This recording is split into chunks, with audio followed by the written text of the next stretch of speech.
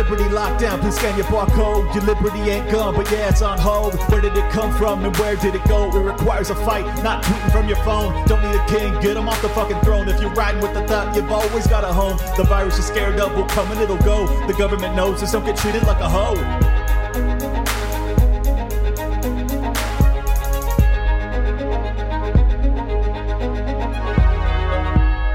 Today I'm bringing you the live audio. It's better than the last time, though, I promise, of my appearances or my panels that I did at Freedom Fest in Las Vegas. The first one is a deep dive on ESG, which is absolutely brilliant stuff. You will love it. The second one is with our guys, Maj Touré and Spike Cohen, with myself as moderator on why gun rights are human rights. Both of these talks took place in Las Vegas just a couple weeks ago at Freedom Fest. I hope you guys will turn out next year. It was a great attendance already, but I love to see the Liberty Lockdown crowd in the building. I got to meet a bunch of you, but I hope it grows and grows. It's a really great event. Anyways, I will not be running ads on this episode because I don't want to run afoul of Freedom Fest. It was their audio recording, and obviously they compensated me for being there. But I do want to say that if you want to support my work, please go over to libertylockdown.locals.com and sign up to become a supporting member of the show.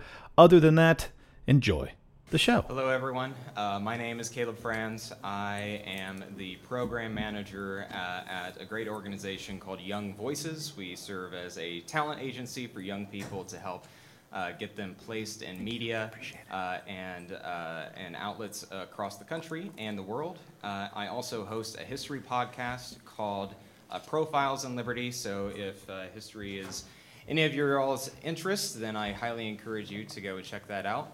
But today, I'm going to be your moderator for this panel on why companies should cater to consumers, not causes.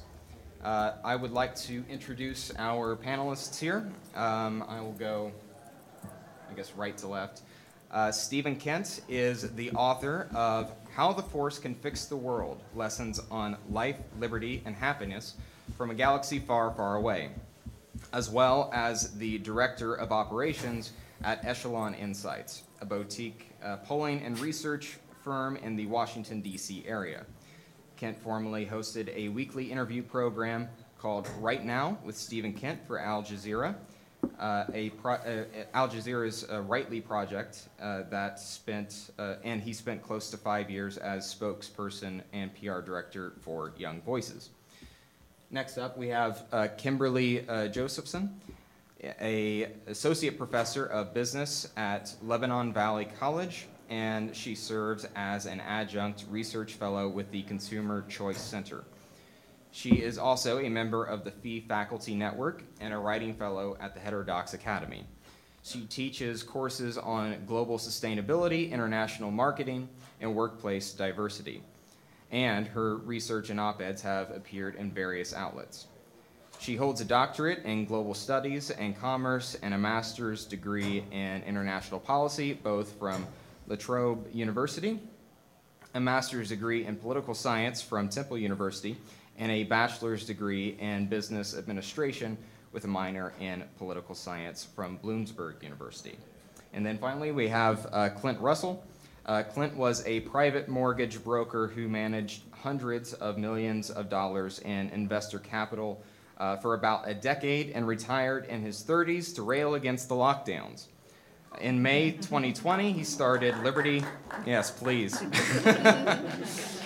In May 2020, he started Liberty Lockdown Podcast and has since become one of the top 250 news podcasts in America. Now, I kind of want to start this conversation in somewhat reflective terms. I know that for a while, certainly around in 2015, 2016, this is a conversation that a lot of libertarians and conservatives were having internally amongst themselves, that, you know, if government is going to do something, then this idea of conscience capitalism was starting to sort of pop up, saying that there should be more of an intentional focus towards making sure that companies are aware of their social responsibilities. And as of late, especially I would say since the lockdowns and since the COVID era, that has changed, and I think a lot of people have started to see some of the negative consequences of that. Kimberly, I'd like to start with you. Do you think that a lot of people in this space do you think that they were onto something? Do you think that they were misplaced? And what do you think went wrong in that front? Yeah, I think, it was good intentions that have kind of gotten out of control. So if we think back to Adam Smith and his law of unintended consequences, it's called a law because it's going to happen, right? And so we saw this kind of gradual interest in really engaging in what's known as CSR, corporate social responsibility. It was made famous by Archie Carroll and his CSR pyramid, which was kind of like at the base, you have your economic responsibility, then you have your legal, your ethical, and then your philanthropic, which was really just a desired thing, as in, hey, if you're doing well as an organization, it's a good idea to give back. It's a good idea to be a good steward of your society. However, it's really flipped that pyramid, and where now much of the focus is on the role of business in society, and it's kind of taken on a form of its own. And so I'd love to talk about that more, but I also don't want to ramble too much at the start. But that's where the base is I don't think that how it started was, malice or wanting to take over, wanting to become social guardians of society. I think it was good intentions of businesses wanting to do the right thing. But now what we see is greater pressure in terms of reputation as well as regulation on these businesses to abide by these different rating systems and frameworks that have been put into place. And that's where the problem is arising. And so I know ESG is going to be a topic that we'll discuss as well. So we'll get to that. Stephen, do you think that libertarians and conservatives were sort of misplaced or even naive about their approach on this subject? Yes. Of course. I mean, we sort of have a tendency to want to put a little bit more trust in the private sector, based out of opposition purely to the public sector. I don't think we ever really accounted for the possibility that Marxists might be a lot more clever than we gave them credit for at being able to slip into those institutions and do long and steady work, the same kind of long and steady and patient work that we are accustomed to doing. I think we're seeing fruits born right now that are the result of a lot of effort put in by intellectuals in that movement to actually just reorient the entire ship of capitalism away from Milton Friedman's saying, you'll probably get it better than I can, but that the single duty of the firm is to uphold the interests of shareholders. Somebody got an idea that you could actually just reorient that towards the stakeholders or the people, the community at large. And we need to rethink our own allegiances, I think, to the private sector. The trick is what tools to use, right? I'm very sympathetic to some of the kind of conservative methods that are being undertaken in states like Florida to try to push back against a company like Disney for getting, I think, encroaching beyond their traditional cultural boundaries and trying to use the power of the state to do that. But again, power of the state makes me feel icky, makes me want to just like jump off one of these casinos because I don't want to be that guy. I don't want to be one of those people who endorses using the tool of government to enact a common good. But I'm open to suggestions from people here at the table at maybe what things we should consider. And actually, if I could jump in with the SPICE model. So if you've ever heard of stakeholder theory or stakeholder capitalism, it is the idea of, yes, we're putting our stakeholders before our shareholders. Our shareholders are part of that. And so an example of a way to think about stakeholders is society partners, so those within the industry, distributors, retailers, suppliers, investors, there's your shareholders, and then you have customers and employees. And the stakeholder model has now expanded even greater to, the environment, right? DEI initiatives and things of that nature. The thing is, though, for shareholders, it's their property, it's their investment, so it's not the wrong thing to really focus on their investment. But, John Mackey of Whole Foods kind of made this stakeholder capitalism famous. And once again, I think it's good intentions in that, hey, business does have a spillover effect. Let's consider the stakeholders. But it's gone to the extremes. Clint, you have had a lot of private sector experience. Can you tell us anything about what you've experienced in your line of work in the past, and how this relates to it? Well, I was a private money mortgage broker, so I didn't really encounter this because I wasn't in the corporate world. I didn't have, HR representatives that were breathing down my neck to go woke. So I was HR if there were to be an HR rep. So that it didn't really impact me. The reason I became interested in this subject was because I didn't understand why corporations seemed to be getting away from a focus on consumer needs, and it didn't make sense to me as a business person. I was like, okay, there's something off here. And for years and years, as the wokeness seemed to take over the marketing campaigns of all of the Fortune 500 companies, I was just mystified. I didn't understand it because if you look at the polling, people will regularly tell you they don't like this stuff, but they continue. So I started to scratch a little bit, and I dug a lot deeper over the past year to really understand it in depth. But at the core of it was ESG and BlackRock, State Street, Vanguard, the World Economic Forum. She was much more kind in saying that there was probably not malicious intent. I tend to... From the businesses. From the businesses, yeah. Sure. Yeah. I do think that its origin story is one that ought to be told. I don't know if we'll have time to do so today, but it stems from the UN, and I think that that's an important thing to note that this is not strictly a organic creation that came from private businesses deciding that they wanted to look after the stakeholders of civilization. It starts with a supranational organization like the UN. So let's pause and sort of define that for a moment. Sure. When you say ESG, what are you talking about there? ESG is an acronym. It stands for environment, social, and governance. And environment being looking after the environment. This is what they say. We can talk about what I think it actually means. E is environment or environmental. S being social, like social justice. So you've heard social justice warrior. It's like everything that they would value. That becomes a focus of the scoring mechanism. And community, generally. Yes. It's the communitarian ethic, except community becomes everybody. Right.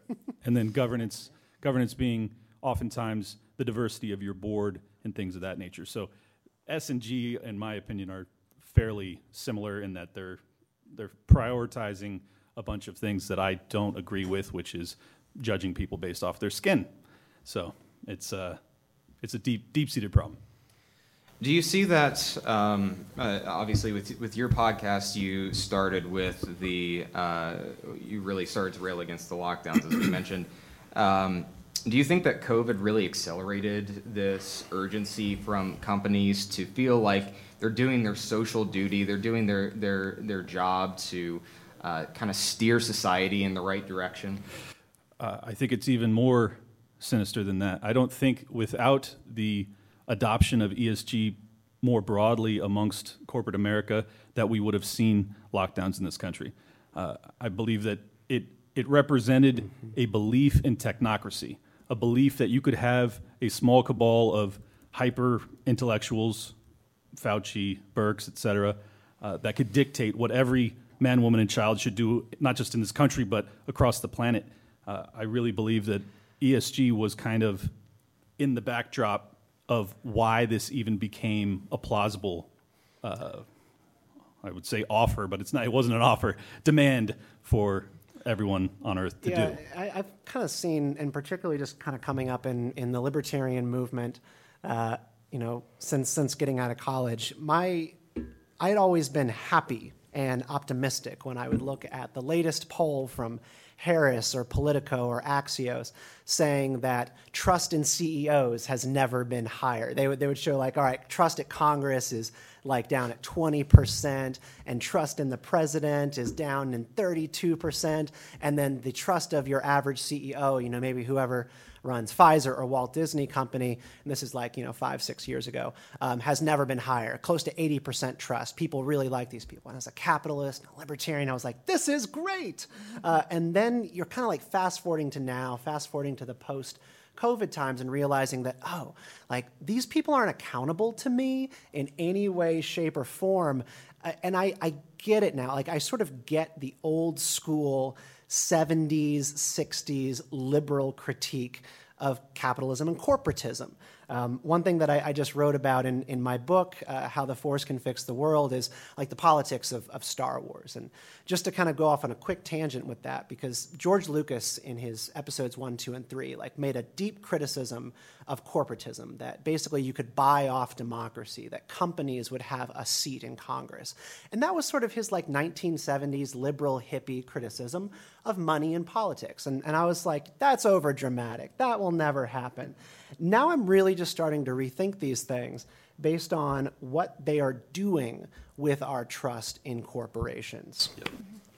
Actually, if I could jump in too. So we do see a generational shift as well. So we have a lot of those who are now in managerial positions to be of a younger generation. And so really working in academia, there has been a shift in focus in what is taught in business, in MBA programs and things, because of Enron and because of, issues that arose. So there was a real focus on business ethics, right? But that has since expanded alongside as we've seen growth in these international organizations with these new frameworks. So in the early 2000s, there was a real push and interest in wanting to do more because as a society, we were advancing. So think about even when your purchasing power increases, right? You have a greater interest in the psychological attributes of something, or you want to have more power with your purchase. Same thing in terms of business, as businesses were excelling and they were becoming smarter and they were becoming more aware of things and more interested in things and greater pressure.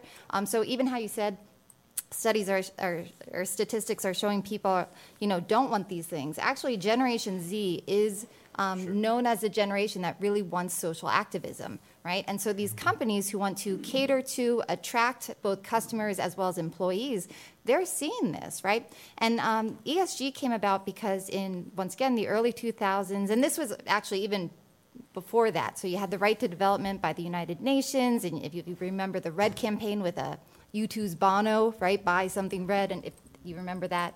So it's just kind of continued to have this ripple effect. And in 2006, they came up with the Principles for Responsible Investing, which was the United Nations way of trying to incentivize those, big players in the investment world to take part in these social initiatives, right? And so it's just gradually been growing, and a lot of businesses don't fully understand what ESG truly means and entails, and they're kind of jumping on the bandwagon because this is seen as the right thing to do. Another big organization, if you've ever heard of the ISO standards. So ISO is an international organization for standardization, and they became well known for certifying companies for things like quality control. And this was to make international trade easier. So for businesses, they could get certified, and then it gave them clout when they were dealing with international exchanges that, yes, we have this certification, yes, we stand by these standards.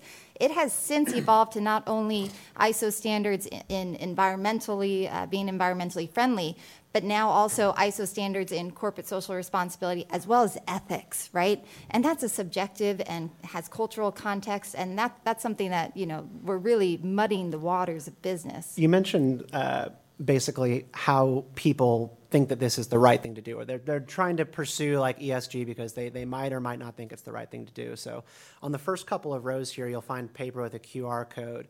So this is from my firm, Echelon Insights. We recently just did a poll commissioned by the Daily Wire where we were actually able to speak to and poll 1,000 people who are Wall Street investors about their experience and interactions with environmental and social governance standards.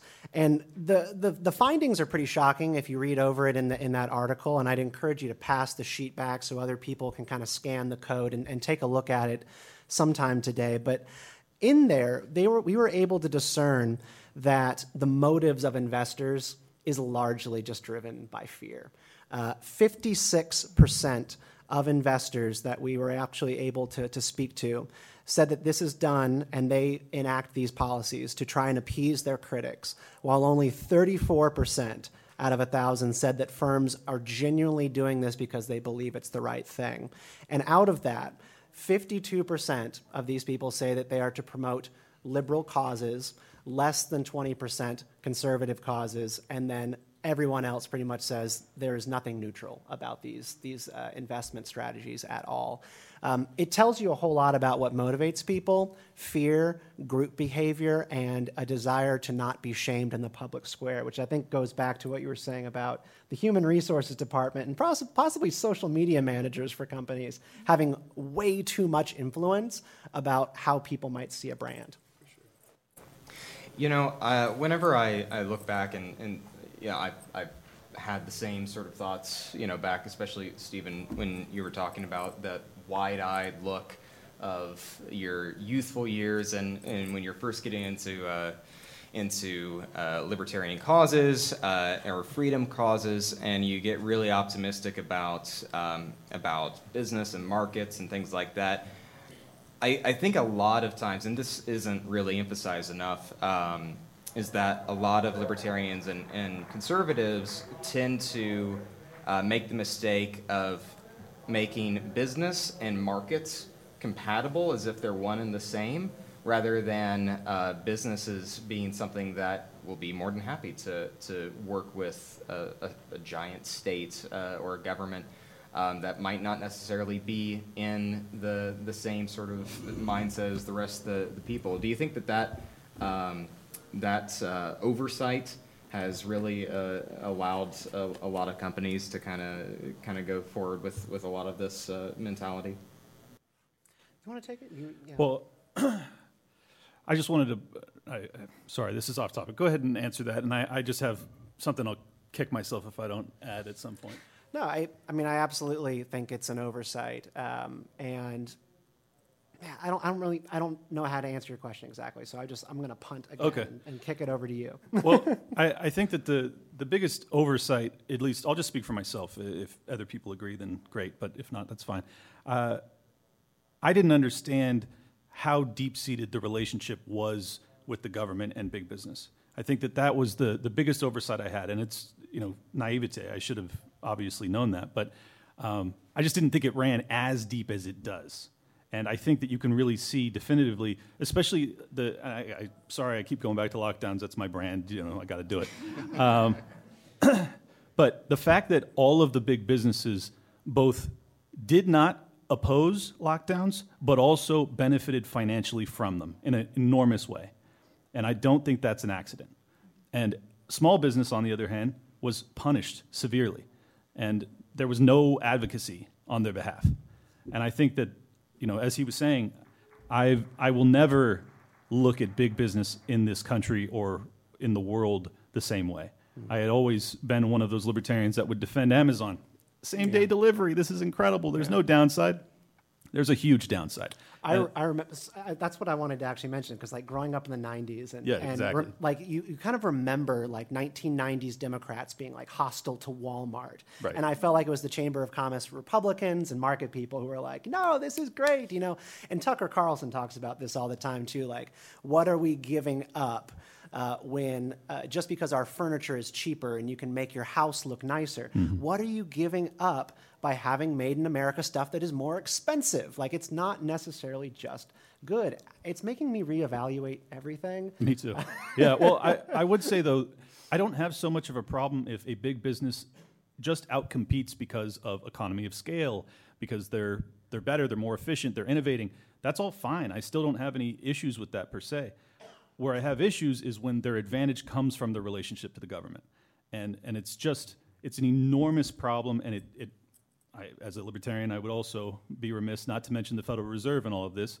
I strongly believe that the Federal Reserve's relationship to the biggest money managers is enabling them to grow far, far bigger than they would naturally in just a truly competitive economy. And I think that we are now suffering the consequences of it. And unfortunately, the vast majority of people don't understand Federal Reserve policy, they don't understand monetary policy, they don't understand any of this stuff. So it's just a huge uphill battle for us to try and, we have to explain all of that, plus I have to also include the fact that there's the Marxist march through the institutions, which began in academia, is now marching as probably more rapidly through business. And I just think that now we're dealing with a dual front attack where you have the woke mobs that will come after any business that doesn't implement ESG, and then you have the hedge funds, the biggest money managers on earth that manage $30 to $50 trillion by some estimates, that will defund your company if you don't go along with ESG. When you have both of these simultaneous attacks, what CEO is going to reject those demands? Very few. That's the answer. And the incentive structure is all messed up. And as I've said, it stems from the Federal Reserve.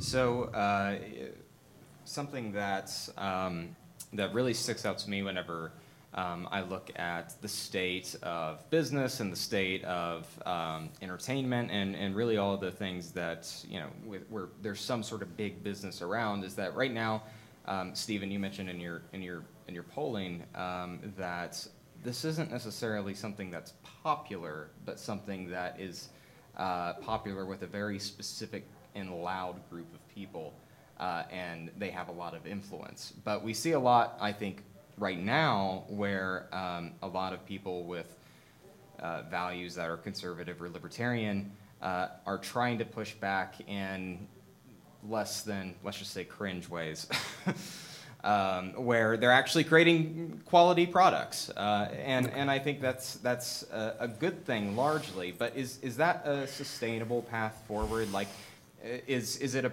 an America in a world that we want to make where you have your conservative content and your liberal content, your conservative business and your liberal business, because that often seems like that's kind of the world that we're heading towards. Yeah, I'm scared of that world very much. I mean, I always wanted the public sector, business, the consumer space, the marketplace to be a commons where everybody engages, because companies are purely pursuing what is good for their bottom line and what allows them to serve the most amount of customers possible. But it really seems that we've had this break since 2011 when Facebook implemented its first algorithms to start splitting people off towards being fed content based on what they are more inclined to want to see. You've seen advertising strategies and marketing and audience growth strategies shift dramatically since this inflection point in how the biggest social media platform in the world started sort of segmenting people out. It has a whole lot of downstream effects, but you mentioned, like, is it sustainable?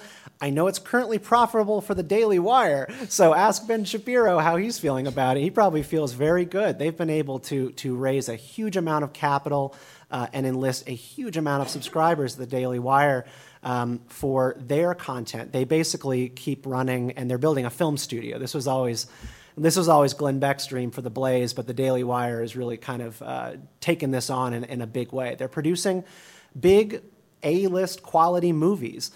So, we're not relegated to having second-class entertainment.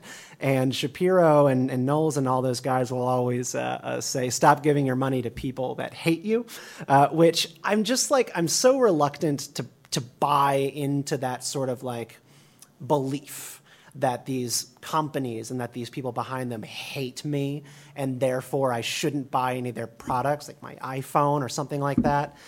But it's powerful, and I think we're going to have that world whether we like it or not. I just wanted to add that the reason I am also hesitant to go that path is because it plays into exactly the worldview that they are implementing through ESG, in that we are now forced to demand that everyone that gives us what our goods shares our philosophical beliefs and our political beliefs. And that has never been how I've functioned throughout my life. I don't really like to be an activist consumer. So it's just sad that, like, the only way we can compete is to become them, kind of. Yeah, actually, if I could, as a business professor, I'm very pro-business. So also, too, I don't want to demonize big business because, they actually don't have a huge trajectory of history or of success over time, right? So Amazon beat out Walmart, Walmart beat out Kmart, Kmart beat out Sears, Sears beat out Woolworths, right? So they will, the intervals of those, there's an ebb and flow. That happening, just becoming smaller and smaller with each mega company that's so the happening. Problem is the cronyism. I hate crony capitalism. Nothing's wrong with capitalism. It's a cronyism. So big business should not be demonized. It should be, because a lot of time, and yes, I do believe they are in bed with the government, but but I think it's also they have to. They are being forced to be in bed. If they aren't lobbying, if they aren't partaking in things, they will have to deal with greater regulations or crackdowns or whatever. So I think it's a forced relationship that most would prefer to back away from. I also would say, though, a lot of, we have to take some accountability for businesses. So how you talked about marketing and advertising, I was like, I have it in my purse. I'm a professor, so I like to show things, too. Traveling here, I needed healthy snacks, right? So I have my trail mix and everything. Full disclosure, I'm very cheap. I got this at Grocery Outlet, if any of you have ever heard of that store. So you get, stuff that's on discount because it's about to expire. But if you read this, right, all the sorts of things, this is, has all these different labels. It's a certified B corporation, a benefit corporation. It's saying all these things. So it's not just, good for you. It's good for the planet, right? And consumers are buying into this. So we are, and it's not, once again, I don't want to say you shouldn't support this organization, but companies that are promoting the good that they're doing and the greater spillover effect are seeing a return on it. When I was on the Cato podcast, Caleb Brown said, my pizza place likes to, I can't remember, it was something like donate to dogs or something like that. And he's like, what's wrong with that? I was like, well, nothing's wrong with that, but you should only go to that pizza place if you really like that pizza, right? But organizations, this is a way for them to stand out. Once again, we're an advanced economy, so we have greater purchasing power, so we have a greater interest in our purchase. So, a company can't just focus on, we're just trail mix. Okay, how do I stand about? We're now trail mix that saves the forests or something like that, right? And they're finding out that those sales work. And same thing, I see this in my students in that instead of coming into the classroom wanting to learn how do I sustain the organization in terms of making money and investments, they really want to know, okay, what good can I do with my business? They're looking for what purpose does my business have, not necessarily the function. And that's the problem. And so once again, we see businesses trying to do good. And a lot of these ESG metrics, right, they're somewhat subjective. There's no set universal framework. And it feels like a soft-handed approach. So for example, even for social, one of the ratings that you could look at is turnover rates, right? And so some of these metrics could be helpful for a company to go, you know what, our turnover rate is kind of high for our industry. Maybe we really have to work on employee engagement, right? So some of it could be giving them good information. But if you are going to abide by these rating systems and standards, it does lock you into a system, and it's only going to get harder to come out over time. Working in academia, we have to do assessment. And I shouldn't say this, but I hate it. I hate it because it takes away my time from the classroom because I have to look back at, did I meet these metrics? Did I fulfill these rubrics, right? And it actually doesn't allow me to experiment in the classroom or come up with new ideas because I have to abide by what's been laid out. And so businesses, when they say, oh, you know what, we're doing some of this sort of stuff. If we get this ESG rating, we'll get this certification, we'll look good, our customers, our employees will like it. But now they're locked in. And also consumers. So another certification standard is fair trade, and that's something that I look into a lot. Chobani just became the first in the U.S. in the dairy industry to become fair trade certified, to make themselves look good, but also because they think it's the right thing to do. They think it's going to help them stand out and all that sort of stuff.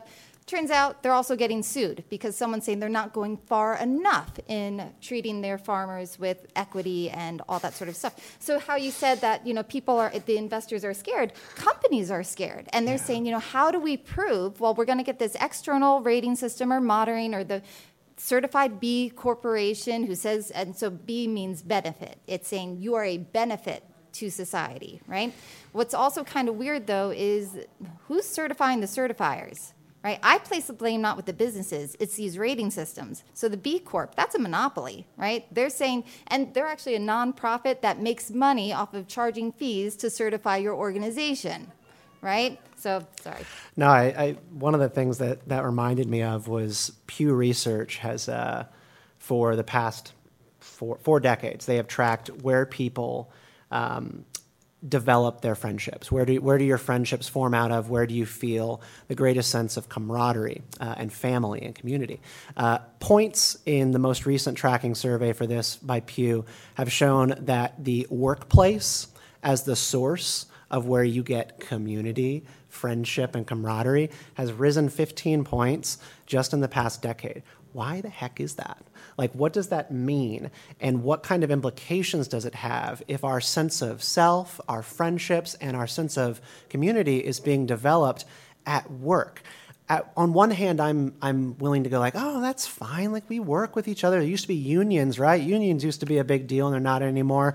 But that's a very different mechanism. That's the workers like very explicitly just sort of like bargaining with the employer. This other one is like this collective mindset of we're a family, right? We take care of each other. Shouldn't we have like an employee retreat where we all get to like be best buds?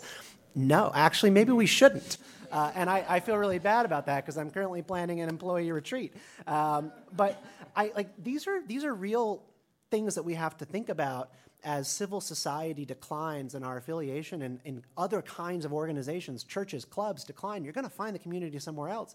And it turns out all these social justice warriors coming from these elite universities are going to these companies and going, we're going to build heaven on earth right here at Disney. And it's not good. And by heaven on earth, they mean that Disney will pay for your abortion. I mean, this is, and I'm not kidding, they will. And like 50 major corporations have come out and said that they will pay for your time off and your travel. Many of those corporations don't offer parental leave, though, when you have a kid. So you can kind of see where their agenda is derived. I like to bring up two examples. As Kimberly was saying, many of the kids coming out of college are seeking an employer that will allegedly fill their sense of purpose in life, which I find flawed off top. But just to give, like, if I had these kids in front of me, what I would say to them is, you're not going to accomplish your altruistic goals by working for this business, because the business is still interested in profit ultimately. And if you want to make a difference, you should save up from your earnings and go start your foundation and make sure that it's actually accomplishing what you want to. And I like to bring up, there's two famous examples that demonstrate kind of the transparent fraudulence of ESG. State Street, which is one of the biggest money managers on earth, they had a lawsuit like a decade ago where there was a plantation, I think it was in Africa, where they had a bunch of sexual assaults, and there was also income inequality amongst the male and female employees. And instead of remedying that, State Street responded by building a statue of the brave little girl across the way from the bull on Wall Street. So this is what they actually offer you. They don't offer you the real fix, which every college student coming out would say, well, we just want people to be paid the same, regardless of gender. Well, what you're going to actually get is a statue.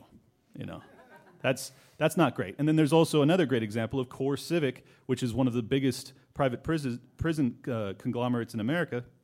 They were being harangued over their ESG scoring. How do they respond? Well, they make sure that they have more diverse prison guards and wardens, as if that's alleviating the abuse of prisoners. And then on top of that, they put a mural in the, whatever it's called, the yard of Martin Luther King Jr., and that legitimately increased their ESG score. If you don't understand how nonsensical and ridiculous and absurd this is after those examples, I don't know what will. All right, so we're going to move on to questions, Q&A. So if anyone has a question, please line up to that microphone right there, and go for it. I want to pose a possible underlying problem that has been surfaced. Mainly you're talking, I think, about large corporations, right, that they're asserting these things. And if you look at large corporations, they're basically, the owners are so removed from what's happening at the corporate level that they can hardly be, the common shareholders really shouldn't be called owners. They have no control. They may have equity interests, but they have no control. It is I'm going to offer to you that the idea that perhaps it's the fact that the owners are so distant from what's happening in the corporation that they don't assert the normal interest in profits. They can't see directly how the profits affect them. You're onto something, but it's actually the problem's a little bit deeper. The biggest issue that we're dealing with is because of the the uptake or the uptick in the utilization of index funds, you have the vast majority of people that are just entrusting their savings, their pensions, things like that, with the State Streets, BlackRocks, Vanguards of the world. They are giving up their voting rights, and they're allowing the BlackRock, State Street, Vanguards of the world to take on those voting rights. And this is why when people talk about like Larry Fink having outsized power, he's not worth $10 trillion, but he manages $10 trillion, and he gets to vote on $10 trillion worth of holdings. That gives him godlike power. So I totally agree with you. What needs to happen, and this is, I hesitate to say this because I am a libertarian, but I would personally consider strongly making it illegal for them to take on the voting rights of all of the people that they have a fiduciary responsibility to. My point is that even when they don't take on the voting rights, your voting rights are essentially meaningless. If you own 1,000 shares in General Motors, you have no control. Your vote is irrelevant. It doesn't mean anything. And so the difference between giving up your voting rights and having them is almost nothing. And the fact remains, the shareholder is really not interested in spending all this time seeing how they're doing his corporation's doing social justice and how that affects the bottom line and his profits. He has no idea how the relationship there. And as a result, it's these corporate officers that have their own agenda. They want to be looked at as great people, and so they have their own agenda that is somewhat different than the individual profits of the shareholders. On the matter of legality with disrespecting the fiduciary interests of your shareholders, Marco Rubio had actually put forward a bill last year called don't you shake your head at me, James, the Mind Your Own Business Act. It's one of those things. I think it's like an opening salvo for this issue. Basically, just giving corporate boards more power, or actually less power, to throw out fiduciary disrespect claims by their shareholders. So right now you can put in a claim to a company and be like, you're mismanaging my money that I invested it for you to maximize. And they can pretty much just show you the door. And this would make it a little bit more cumbersome for them to do that. The end goal of what I was leading to is perhaps we need to get rid of publicly traded corporations in the SEC. I don't know about that. And to have companies owned by people who are really owners. It's like Let me just counter that real quick. That's for sure. It would have to be a global decision because otherwise the American economy would be devastated.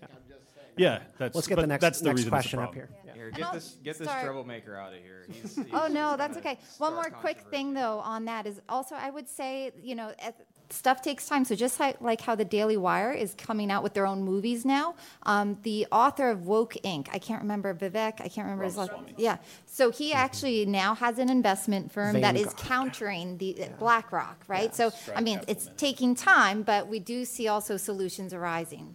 Yeah. Hey, Steven, you mentioned the poll that Echelon Insights did about ESG and those things, and while obviously it shows that people do invest to try to maximize their profits, at least according to polling. I think it's an even higher percent than what people reveal. It also says that a majority of people actually do support the goals of I want investment firms to pressure companies to protect worker pay or to protect the environment. Mm-hmm. And so don't you think that even if these people say they support these things politically and they want firms to do these things, even though they don't invest that way, isn't that basically a way for the government to just intervene and then they are going to set the ESG standards? Do you think that that's a concern in the future? Yeah, it's absolutely a concern. I am always concerned with giving the government, which power is changing hands every couple of years in Washington. As soon as you sign off on the government being able to intervene on your values this year, in 4 years it's going to be in the hands of the enemy. And you need to make sure that you are crafting legislation and changes of the rules that are not going to age badly when you're no longer in power. So I absolutely worry about that. I think it is absolutely the case that people want to support companies, and this is shown in every poll that we've ever commissioned. that share their values. They are generally inclined to want to buy things from companies that are not enslaving children or producing things at gunpoint in another country. That's what people generally say, but then their wallet usually says differently. iPhones are a great example. Don't try to find out where your batteries are coming from. These are real questions that we have to ask, and over time they're going to get a lot more complicated. Thank you.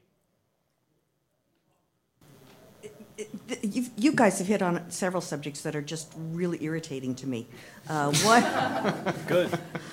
is the ESG thing, which a lot of people are not even aware of and have no idea what's going on, and don't realize that it's not just in the United States, it's global. And they are coming up with some really, really very bad things that are going to restrict our own freedoms down the road. Yep. The other thing is that as a teacher, okay, when you teach business classes, then you have something like, okay, they put up a statue, right? And we all go, well, that's stupid. Right. But kids in school nowadays go, oh, isn't that so nice? Because everything to them is feely touchy instead of logical, right. Seems like, okay? Right. So I understand the things you're saying, and I get really, really mad when somebody goes woke, a company goes woke. I stop using their products, okay? I mean, as soon as, Bed Bath & Beyond didn't like my pillow anymore, I stopped going there because I liked my pillow. So the thing that gets me is the other side is so organized and so loud. How do we now become organized and loud ourselves to start counteracting this? That's my biggest thing, is how do we counteract it as a group?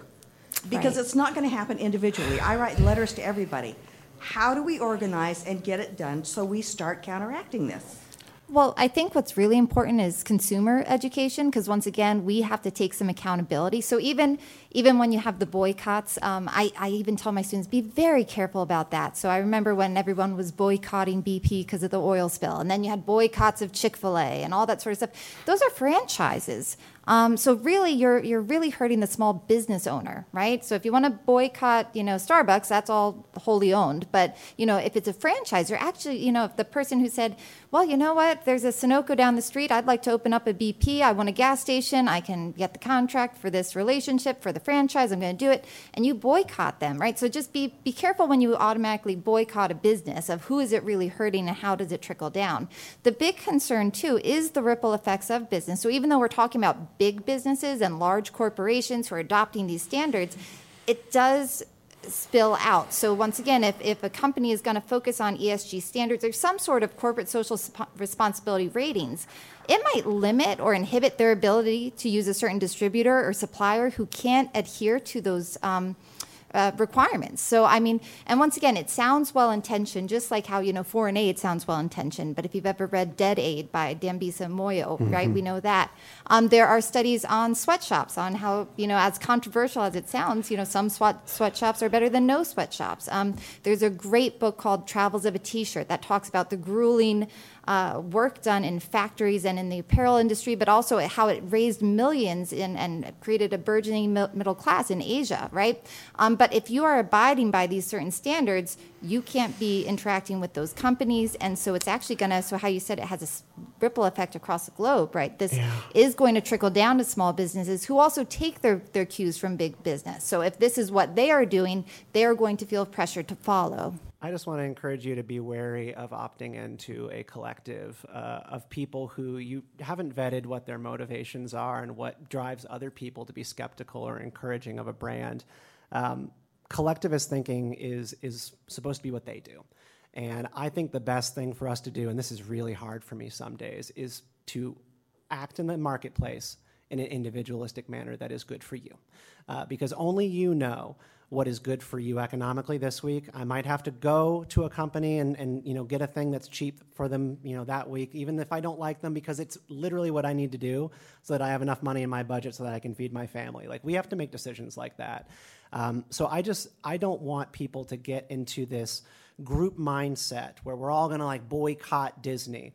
When one person's boycotting Disney because they have young children and they really, really resent the trans ideology that they're slipping into the newest Baymax movie that they're going to be putting out on Disney Plus, versus like older consumers who like, what are you watching on Disney Plus? Like some of these old classic movies that are really like offending your sensibilities. I think it's really important for us to remember that we're individuals in the market, and when we do things that are good for us, we will largely then have a better marketplace at large. So we only have about a minute left, so I want to go around and see if you have any final words, any final thoughts, and then we will end it there. Sure. I will include my answer to her with my final thoughts. I personally believe that I'm going to come off as the doomer of the table, that ultimately this is the eternal battle between collectivism and individualism.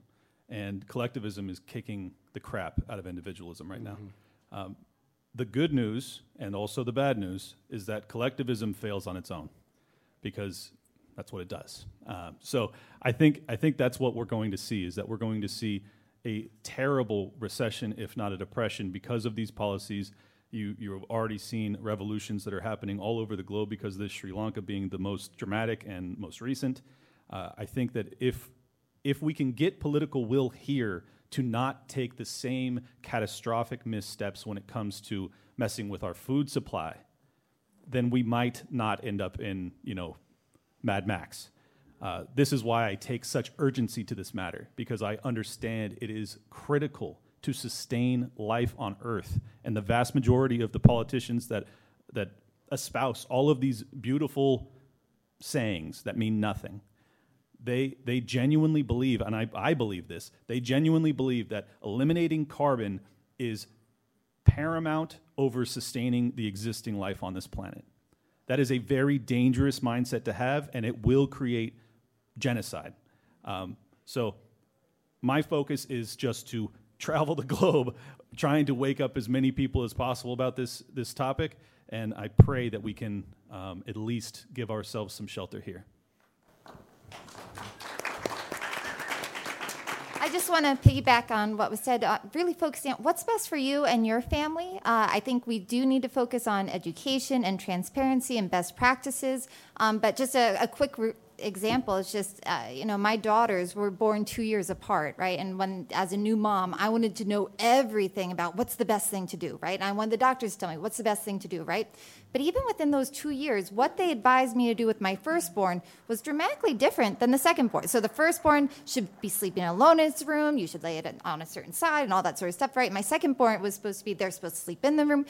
We did what was best for us. We actually did something taboo, and we did the bed sharing thing, right? We had to focus on what was best for us, but I still wanted to know that. And I think that's what businesses, they need to know best practices, what are others doing, what's good, give us advice, but they shouldn't be fenced in, and they shouldn't also be demonized for not partaking in these ratings or these frameworks. This one kind of ends abruptly. I apologize for that. That's the audio file that I had, but that was basically the conclusion anyways. Hope you guys really enjoyed that one. If you want to support the show, another good way to do it, become a walking billboard by going to toplobster.com. The link to pick up Liberty Lockdown shirts is in the description for this episode. Coming up next is my panel that I actually moderated, so I don't get to shine very much, but good Lord, to the rest of the panelists, do it for me. You're going to love this one.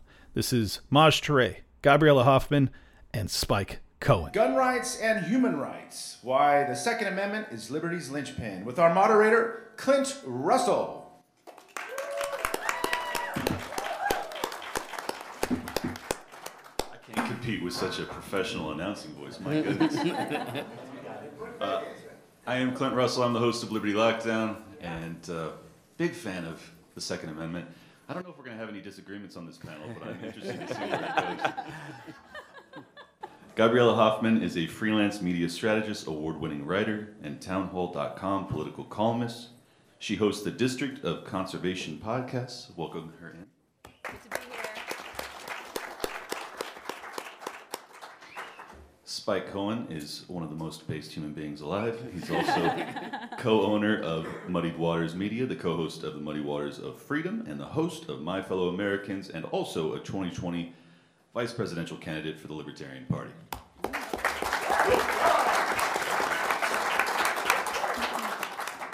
And in a razor-thin margin, my favorite human being on the planet, Mr. Maj Touré, the founder of Black Guns Matter and the Solutionary Center in Philadelphia.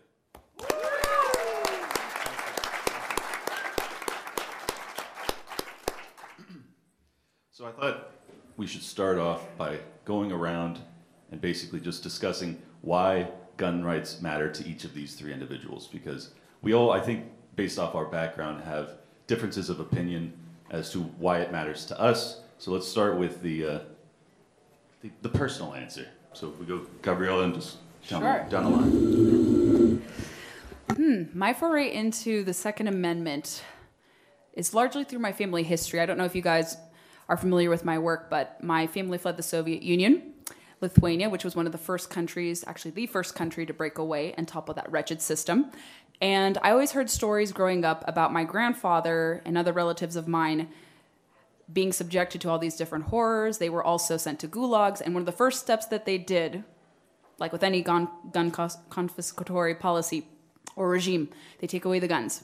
And so I heard that often growing up. I've seen it anecdotally in evidence. It's obvious throughout history. So my family history kind of guides my view on the Second Amendment. And I've largely grown in my journey with personally shooting firearms and using them also for hunting and target shootings all across the board. I'm really embedded into the industry. I'm one of the few journalists out there who actually knows nomenclature and what the different gun parts are. A lot of my colleagues do not, and they are doing it on purpose. So I have a vested interest. I actually partake in shooting sports and the related industry, and that's kind of how I fell into it. But personal family history, and then also my vested interest in wanting to see these activities continue to flourish and more people having access to guns legally. Maj, lay it on us. Yeah, I don't really believe in gun rights. I believe kind of like in human rights, and just guns is like the way that we protect it or protect them. Like the gun's an inanimate object. So I'm not saying I'm clearly not anti-gun.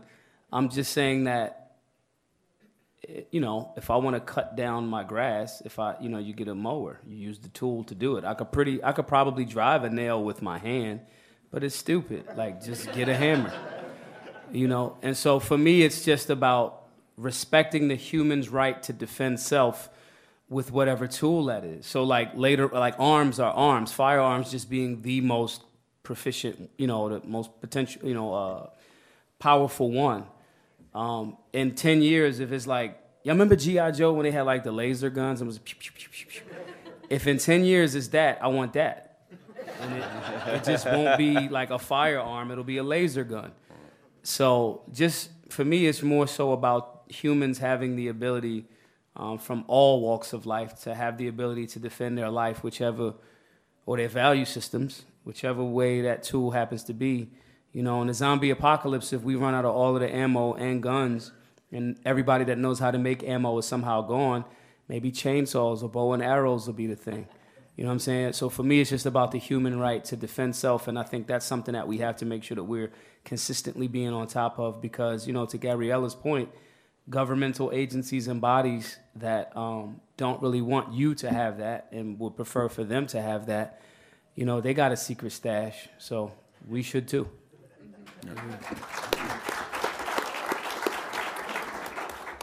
So because we have such incredible advocates for gun rights, I almost reflexively feel like I need to play the devil's advocate, anti-gun rights person. So bear with me. I'm going to try. I may not be able to do this, so let me try. How does that work? Okay, so when the founders, who by the way were all white men, I don't know if you knew that. When the founders wrote the Second Amendment, they couldn't have possibly realized that the technology would continue to advance as it always had through. I'm sorry, I can't do this. I'm sorry. I'm sorry. I tried. That was the best I could do. I gave you the college. They're white men, and that was really it. All I had, they were white men. So no, I will say my background personally on what first made me realize very early on about gun rights was my father talking to me about the history of our people, the Jewish people. Yes. And my father is, I'm from a second marriage, so he's very old. He was alive in America when the Holocaust was happening and grew up with people who came to the States after the Holocaust and heard firsthand from them the nightmares they experienced. And so my father is explaining these things and saying the first thing they did was make sure that they couldn't defend themselves, going to both Gabriella and Maj's point. And then he talked to me, he said, and we don't have to look at other countries to see what happens when they take away your guns. We've seen that with the natives. We've seen that with freed slaves. We've seen that with immigrants that were coming from Europe in the 1800s. We've seen every time that they took guns from people, the very next thing they did was victimize them. Sometimes it was just mass incarceration. Sometimes it was just straight up genocide and killing as many of them as they could and taking everything they had. Whatever it was always first take away their ability to fight back and then do whatever the hell we want to them. And so if for no other reason, I don't care if you don't like guns, I don't care, I think we all do actually like guns. We like I do machine gun shooting events and stuff. By the way, if I'm in your town and we do a machine gun shooting event, you're gonna wanna come out. But even if you don't like guns, even if you hate guns, even if you're scared of guns, understand that we cannot protect ourselves from people who have total control and total power if they also have a monopoly on the ability to project violence. And that's what gun rights are about, the Second Amendment, all of that is based on that concept.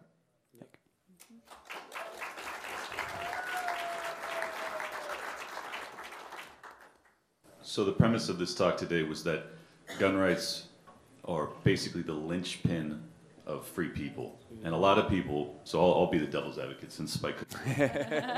A lot of people would argue that democracy is how we should best defend our rights because that's the peaceful avenue to do so. I'm playing devil's advocate. So if you guys could, I'm giving you an open, this is a free lane to the basket on dunking on democracy. Go ahead. I don't think I'll dunk on democracy, but I'll say that it's enhanced when you are able to carry and you are able to own guns. I think citizens are better equipped and better educated when they have that ability.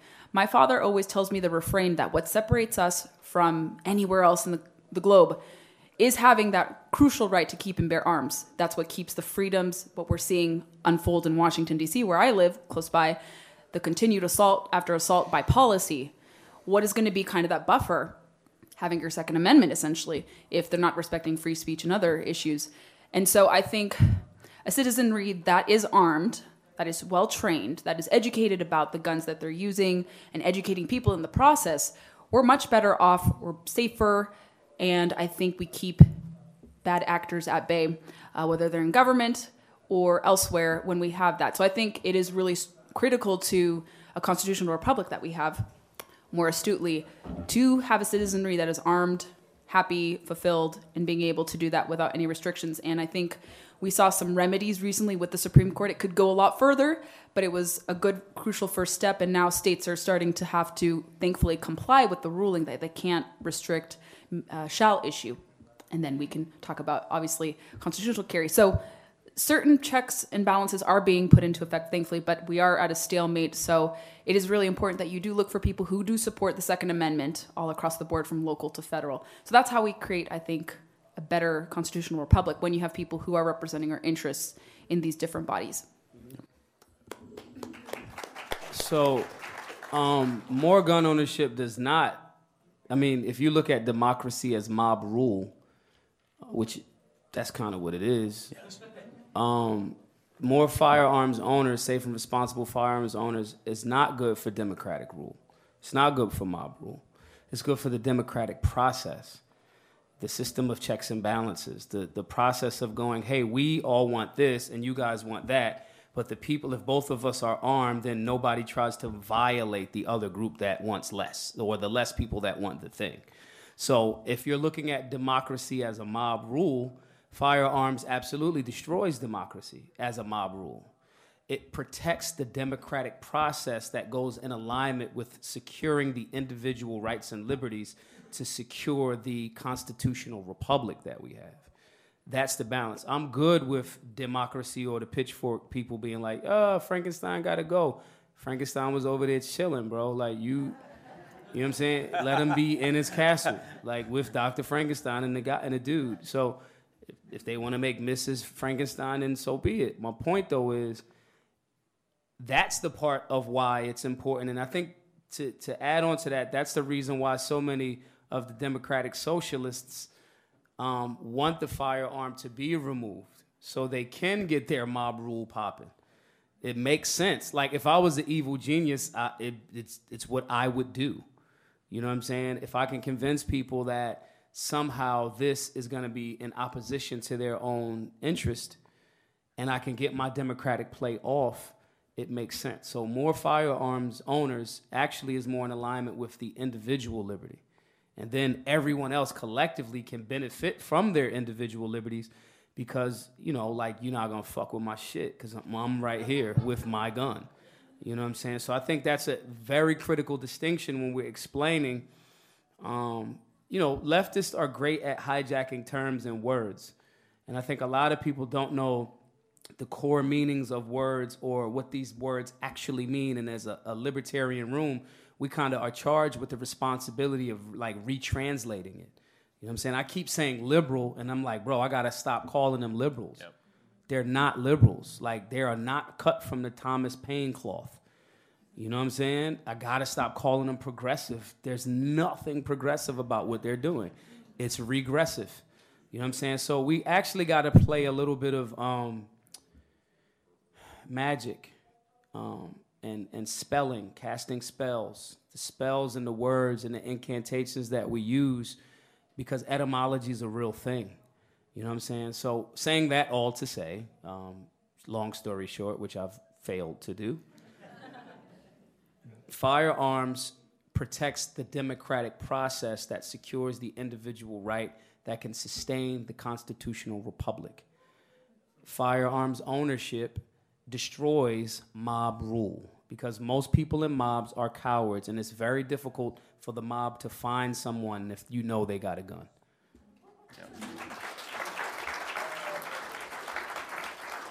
The moral of the story there is if only Frankenstein had had a gun. That's it. Now it's a happy ending. Turned out fire wasn't bad. No, so going off of what they've both said, this is the beauty of being the third person to talk, is that they make all your points even better than you could have. We're flipping it next time. Yes. Okay. Oh, even better. Awesome. Then I can really riff. But going off of all of that, let's just talk about what democracy is, and we can use a much smaller analogy, distilling it down. Actually, I want to argue with one point. I'm okay with calling them progressives in the same way that my multiple sclerosis is a progressive disorder. So yes, they are trying to make things slowly worse, whether they realize it or not. In the same way my immune system is trying to make things worse and really thinks it's doing the right thing. That's actually that's the exact same thing. So anyway, so I'm good with calling them progressives, but they're definitely not liberals. They are very illiberal. Here is democracy. So imagine you're in this room, but there's only like 5 people in it with you. And they decide, you have a vote on what kind of food you want to get, and it's a 3-2 split, and Chinese won out over pizza. So I'm happy if I'm one of them. But then they have to vote on who pays for it. And you don't have as much lobbying ability as the other 5 people do in that group. And so they all vote that you pay for it.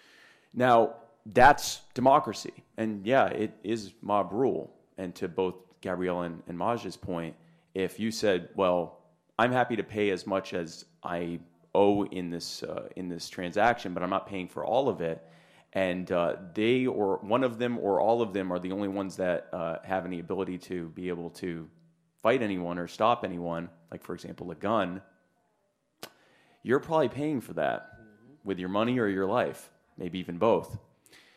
If you have a gun, you at least have a shot. You at least have a fighting chance of being able to stop it. More importantly, there's a deterrence factor there. There is a deterrence to them even threatening that in the first place. Democracy might be a good way of deciding different things that have to be done in the political process, but if they know that everyone has the ability to stop those who would force them to do something, they have to be a lot more humble. And I want to be clear about the Second Amendment, gun rights, and everything else, because we often talk vaguely about it. You know, we're doing this to fight against tyranny, but what does that mean? What does fight against tyranny means? Here's what it means. The politicians and bureaucrats and law enforcers who would be the ones to apply that tyranny to you in their respective jobs are being reminded that they too occupy soft mortal bodies that respond very poorly to fast-moving lead. And when that happens, suddenly they're at least a little more humble. And that is how gun rights factor into democracy or anything else. It is about protecting your individual rights and being able to protect those of others. Right.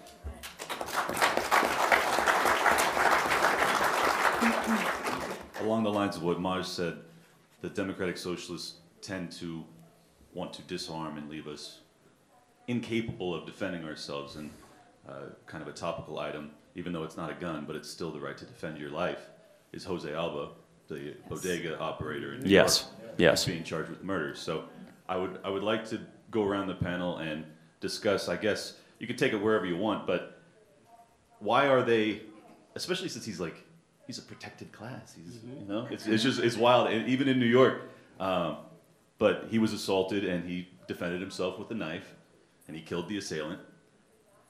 Where does this lead? What are they attempting to accomplish? Because obviously they allege that this is about reducing violence, but if you can't defend yourself and you just become a victim of violence, where do we end up?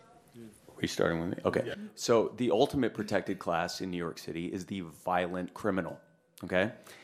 With or without a badge. That's they're not worried about whether you have a badge or not. If you're a violent criminal, then you are the ultimate protected class, and we're seeing that with the Jose Alba case. For those who don't know what the Jose Alba case is, I can fill that in a little bit. Basically, Jose Alba worked at a bodega, a shop in New York City, and a lady came in and purchased some chips or something like that. And when she went to use her card, it was declined. And he said, "I'm sorry, I can't give this to you." And she started yelling and said, "I'm going to go get my boyfriend, and he's going to F you up." And so her boyfriend came in to do that. He walked around and attacked Jose Alba, pushed him into a corner, started yelling and threatening a bunch of stuff at him. Jose tried to get away from him. The man grabbed him. I think his name was Austin Simon or something like that. Was. And one of the last things Austin Simon tried to do was stop a peaceful person from getting away from him. And that was the last mistake he made. Because Jose Alba grabbed a knife and stabbed him and was able to successfully protect himself. Now, I have yet to meet a single person who isn't District Attorney Alvin Bragg who thinks that that isn't okay and that wasn't acceptable and that he wasn't well within his rights.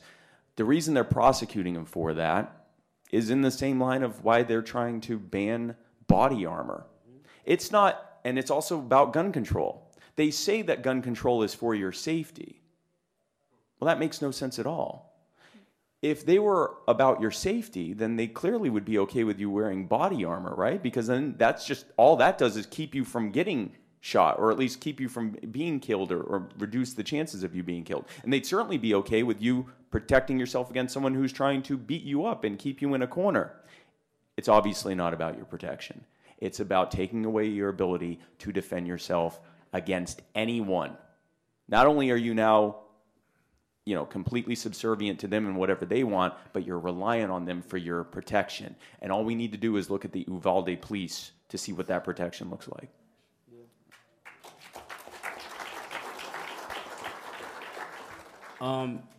So he also was stabbed too, the bodega owner. Yep. So he gets stabbed, tried to de-escalate the situation, tried to avoid the conflict, gets stabbed, defends himself, and then he gets charged. What the state or the district attorney attempted to try to play there was he didn't anticipate. Like, I didn't even know this. There's like bodega unions. I didn't even know that was like a thing. I just know they pop up everywhere. That's why. And the Bodega Union got involved and made a lot of noise about, because he would have still been in Rikers right now. But what happened was they were like, nah, this is crazy. Even Eric Adams, the mayor, was like, nah, bro, like, kind of, this isn't cool. So they reduced his bail, his ransom.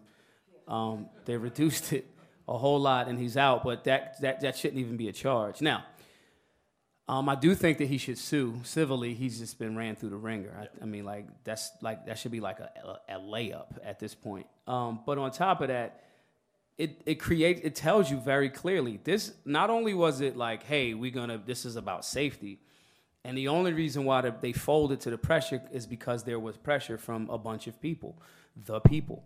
But the other thing was, it was also that district attorney was trying to, throw his line in the sand in regards to, we don't care what the New York State Rifle and Pistol Association Supreme Court case that just overturned this.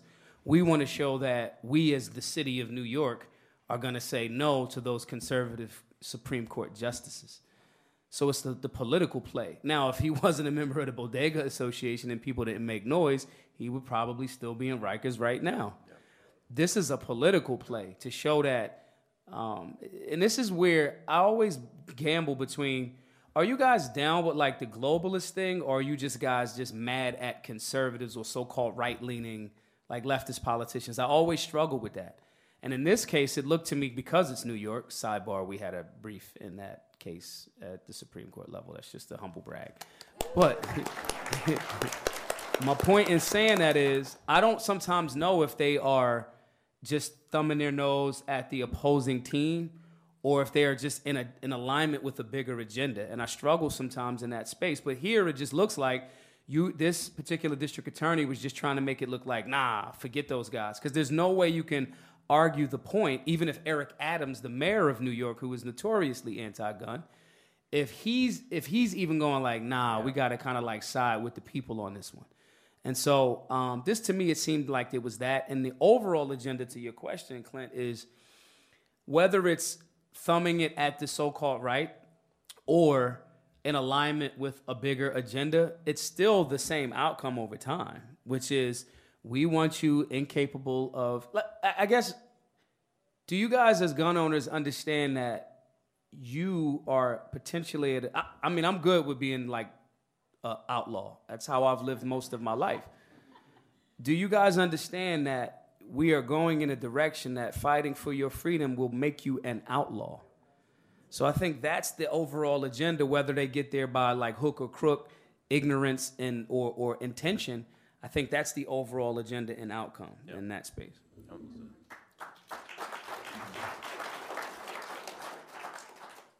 I think this incident gives light to the reason why the Supreme Court ruled to invalidate May issue for this very reason. And they're putting out different carve-outs to make it impossible for New York petitioners to be able to say, I don't need a good cause, I just want to have a permit. So had he had, let's say, a concealed weapon, he may have been able to stop him before he was stabbed. And so this can be used. It's a horrible case study. The fact that this guy lost his rights, was in Rikers, still has to deal with outgoing issues. This can be used as a case study to say, this is what happens when you continue to create restrictions and obstacles to people getting their permit. And that's what New York City is doing. The state of New York, they're still trying to contest this ruling. And it's really sad that it took a man almost losing his life for people to recognize, okay, maybe this is why concealed carry is important in an urban setting. This is why the Second Amendment matters, because the guy he will find a way to defend himself. If he had a gun, it's probably a lot more effective than a knife. We'll have that debate over. We always have that debate about like what tools to use, but a gun is a better deterrent in many cases than a knife would be.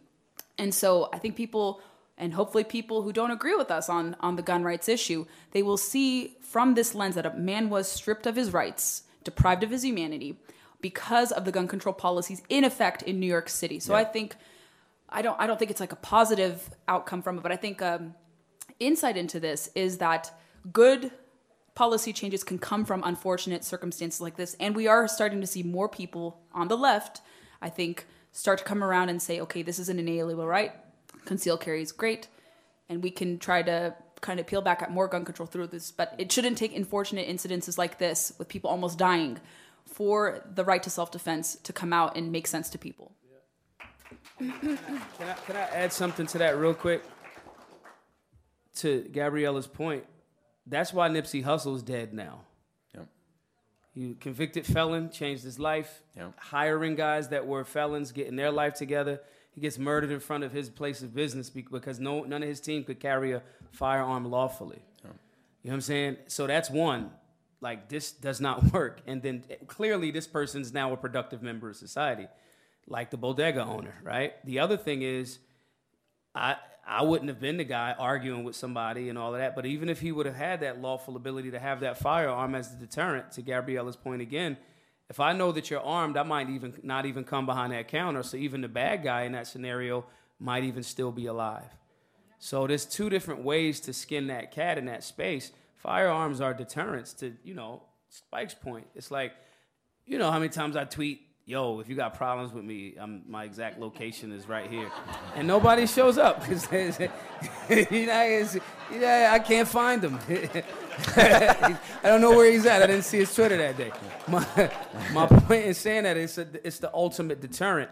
That could have that guy, I believe in redemption. That guy could have had a bad moment, bad day, and unfortunately it cost him his life. His lady put a battery in his back, and now he got wound up, and now he don't got no more juice. So, these are the things that can all be case studies or examples of why these firearms or tools should be made available. They already are. The debate's over. Carry a gun. So that's all I want to add. And I'm sorry, because you brought up violent felons not being allowed to, or previous felons not being allowed to own a weapon. So I want to get a poll of the audience here. Who here thinks that someone who has committed a violent, grievous felony should never be allowed to own a firearm again? And it's okay if you raise, a lot of people think this, okay? So if you raise your hands, I've seen a few people go like this. Violent felon, they're out, they've done their time, but think that they should not be able to ever own a firearm legally again, okay? Now keep your hand raised if you think that gun control works. Okay. Thank you. Okay. Okay. That was a slam dunk. So, I grew up in the 90s, and I could understand the gun grabber argument when it came to, this is some Alex Jones nonsense. We're not going to have tyranny in America. What are you talking about? And then 2020 rolls around, and I'm like, y'all need to shut up, right? So how is it that there are still some people in this country that tend to believe that we could never experience tyranny in sincere fashion that would require gun use? Well, they didn't have family members oppressed like my family was or Spike's family was in Nazi Germany. So it takes having some proximity to the horrors to kind of contextualize it. And there are lots of other people. I think even a recent crop of people, because I was born in the United States, my family, my parents are in their 60s and 70s. There are a newer crop of people from Latin America who are seeing their home countries descend into these socialist hellholes, if I may put it that way. They're confiscating guns, so countries going in kind of this really regressive direction. And again, they're implying, or they're importing from the United States and other countries gun control policies and starting to strip their populace of having the ability to carry. And I think, I could channel my dad. My dad looks like the original Dos Equis guy, and he can spout off on why it sucks. And he's great, and he's amiable. He's kind of off the cuff. He's a construction guy and very smart and articulate. So someone like my dad could help with contextualizing the history, and he does, from the tyrannical standpoint. But I think people they're too insulated and comfortable in this country, and they've never really had it hard. It's sometimes hard to make it up this way in this country. I know that's very true. People go from rags to riches, of course. But I'm saying in the grand scheme of things, a lot of people haven't had a loss of rights for the most part in this country. We are very privileged here. We get to enjoy luxuries. We have oil and gas. We have all these great comforts. We are still able to own guns in the majority of cases, even though we have the betters in government that don't want us to.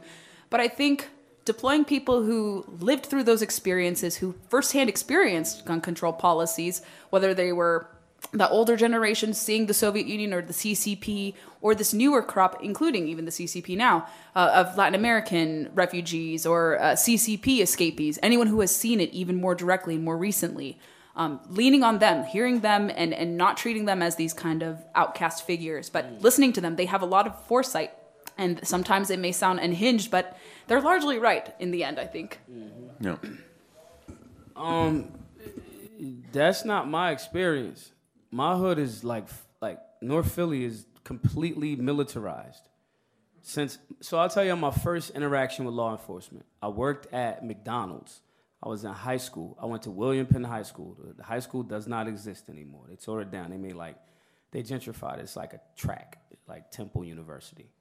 I was leaving school to go to, I had a free period. You know how like when you go to school, you got a free period and you could leave and come back. And I went to the gallery. The gallery doesn't exist anymore. It's a mall. And I would go down there and I was excited for my first check. And I went down there and at the time it was like Ralph Lauren shirts were the thing. I bought a Ralph Lauren shirt with my like $400 for like 2 weeks at McDonald's, right? So I get the shirt, I wear the shirt, I'm going back to class. Cop car pulls up in front of me, put me on the hood of the car. Engine's hot, right? You're there. They go through my pockets because I have on the polo shirt that the hustlers wear. Oh, you out here hustling. It used to be called hustling. It's called trapping now. You out here hustling. No, I'm not hustling. I got a work-study joint. I just went down to the gallery to get a sweatsuit and some clothes, da-da-da-da. They took the money out of my pocket. Lied to you not, right? They took my bread and was like, all right, you could go to class. And they said, I was like, damn, you're not going to even leave me money for a Trizzy? A Trizzy is a trans pass where you spend a certain amount of money, you can swipe unlimited on public transportation. And the cop threw $10 at me and said, you could get some fucking tokens. That's my first interaction with law enforcement in Philadelphia, the birthplace of America. Yep. So I say that to say, you guys, our community absolutely understands the militarization and oppression, not to the extent of we're coming to murder you. Well. Sometimes right. That too, yeah. No. But there's a constant control and patrol situation. That's why the law enforcement citizen interactions are horrible there. Yeah. It's not people making songs called like "Fuck the Firemen." It's because you guys are here fucking with people. Yeah. And so our community absolutely, we responded to it because we were scared by media to say you gotta like wear this mask and this, that, and the third. But my community never was like, that can't happen here. Like, that shit never. Black people in the room. How many black people in this room? 1, 2, rookie fucking numbers. Right? Did you feel like this can't happen here? Look, see their face? They're like, fuck no. Like, my point in saying that is there was already a different feeling in that space. Like, if I smoke weed and I'm just chilling after a long day and I'm smoking on my steps, I run the risk of somebody riding down my strip, the police, and telling me put my hands up against the wall. So it was never this can't happen here for my community. It's like when people was like, when like it came on television like the Rodney King beating, and everybody was like, oh my God, I can't believe. The hood was like, yeah, like what are you? Now we have video cameras now. Right, yeah, it's just getting, so... It's different in that space. I just think that they did a double down on our community with better PR to scare the community a different way into compliance. Like, you better wear this mask, your granny's gonna die. But they couldn't use the same fear factor of us. Like, if we used to eating oodles and noodles and peanut butter and jelly, what the fuck are you scaring us with? You know what I'm saying? And as a side note there, so for those who were shocked to hear what Maj was talking about, where they stole his money for no reason, didn't even bother charging him with a crime, and treated him like a criminal even though he did not, that's called civil asset forfeiture. Right. Yeah. Okay, that's not only is that legal, if you were wondering, it's one of the main ways that police departments across the country get money. If that surprises you, you need to Google civil asset forfeiture after this. You also need to Google police domestic abuse 40%, but that's another thing you can look into. But if you Google police civil asset forfeiture, you will discover that police steal more money like that, and it's usually, I think the average amount that they take, that they record, is around $900 to $1,200. So it's that. It's not drug kingpins. It's everyday people who are going to the store using their legally earned money and, purchasing something, or just going about their business, and they just didn't look like someone that should have a shirt like that. Who here thinks I would have gotten bothered by the cops for wearing that same shirt there? No, well, wait, maybe. Just for being in that neighborhood? That it would have been for a different reason. They wouldn't have said you was selling drugs. They said I was buying drugs. Yeah, you buying drugs. And they would have been right, incidentally. So completely on brand. That does track. But during that time, yes. But anyway, so civil asset forfeiture, billions of dollars. The police steal more money from innocent civilians than private sector criminals do. Look it up. It's billions more. And you're going to be shocked to discover that the man who made that a federal money laundering policy called civil asset forfeiture and weaponized it was a young senator trying to get his chops in named Joe Biden. Anyway, so the shocking, I know. I forgot the question. 81 million votes, Spike. What was the question? 81 million votes, Spike. I'm just saying. 81 million votes. He's very popular. That's a vote for every about $10,000 the police steal every year. So and so what was the original question? Oh, it never could happen here. Yeah. Privilege. People that have absolutely no concept of the fact that it's going to happen here. It's called normalcy bias. But if your normalcy is what Maj and Gabriella and my father were talking about, then the normalcy bias is, they'll do that here. If your normalcy bias is the police are here to protect us, and the government is here to protect us, and they just, sometimes they screw it up when the politicians we don't like are in charge. But when the politicians we do like are in charge, well, we still complain about it, but they're just here to protect us. Even when, I remember the first anti-lockdown video I made was in March of 2020, before there were any lockdowns here. I was letting people know that there were lockdowns in China, and there were lockdowns in Spain and Italy at that point, and that it was coming here. Here was how they were going to do it. I think I even mentioned the fact that they were going to use the 2005 bird flu lockdown plan. That may have come later when I talked about that. And I said, and here's why we should be opposing it. Here's why it's going to do nothing to stop this virus. And I remember those first couple videos I made, all the comments were people going, "You idiot. They'll never do that here. It's an election year. What, are you kidding me? They're not going to tell people to stay inside." And within a matter of days, when they started implementing them rapidly, I was making those same videos, and many of those same people were saying, "You idiot, if you go outside, you're going to kill everyone's grandmother." It happened so quickly because, and this, by the way, is the source of almost every problem we are facing, if not every problem we're facing in this country. The vast majority of people in this country are so disconnected from the pattern that is happening in front of them.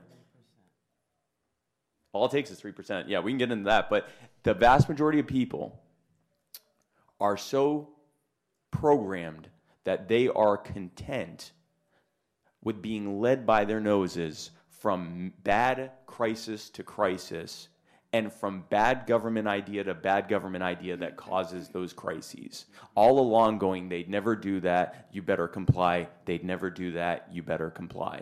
And they'll do it with gun control. The people who are right now saying, "Oh, you can't stop a tyrannical government with the AR-15, so why should you even have it?" are the first ones who will say, "Yeah, round them up and kill all of them." And you don't believe me? Red flag laws. Red flag laws are swatting as policy. All you have to do is call the police and say, "Someone did something that bothered me." And the criminal justice system that has been set up to incentivize warrants being approved, arrests being made, things being seized, and people being convicted above any actual justice will now be used against innocent people who aren't even accused of committing a crime, but just worrying someone and getting no-knock swatted sometimes at 3 a.m. to take firearms that they may or may not own. And if you don't think that won't end in massive, as the progressives put it, gun violence, then you're fooling yourself. And of course, we know that, but they know that too. If you tell them that'll lead to gun violence, they'll say, "One less of those gun nuts." Unironically, they don't care about gun violence. They care about their hatred of you because they've been conditioned to hate you because you're protecting yourself. Man,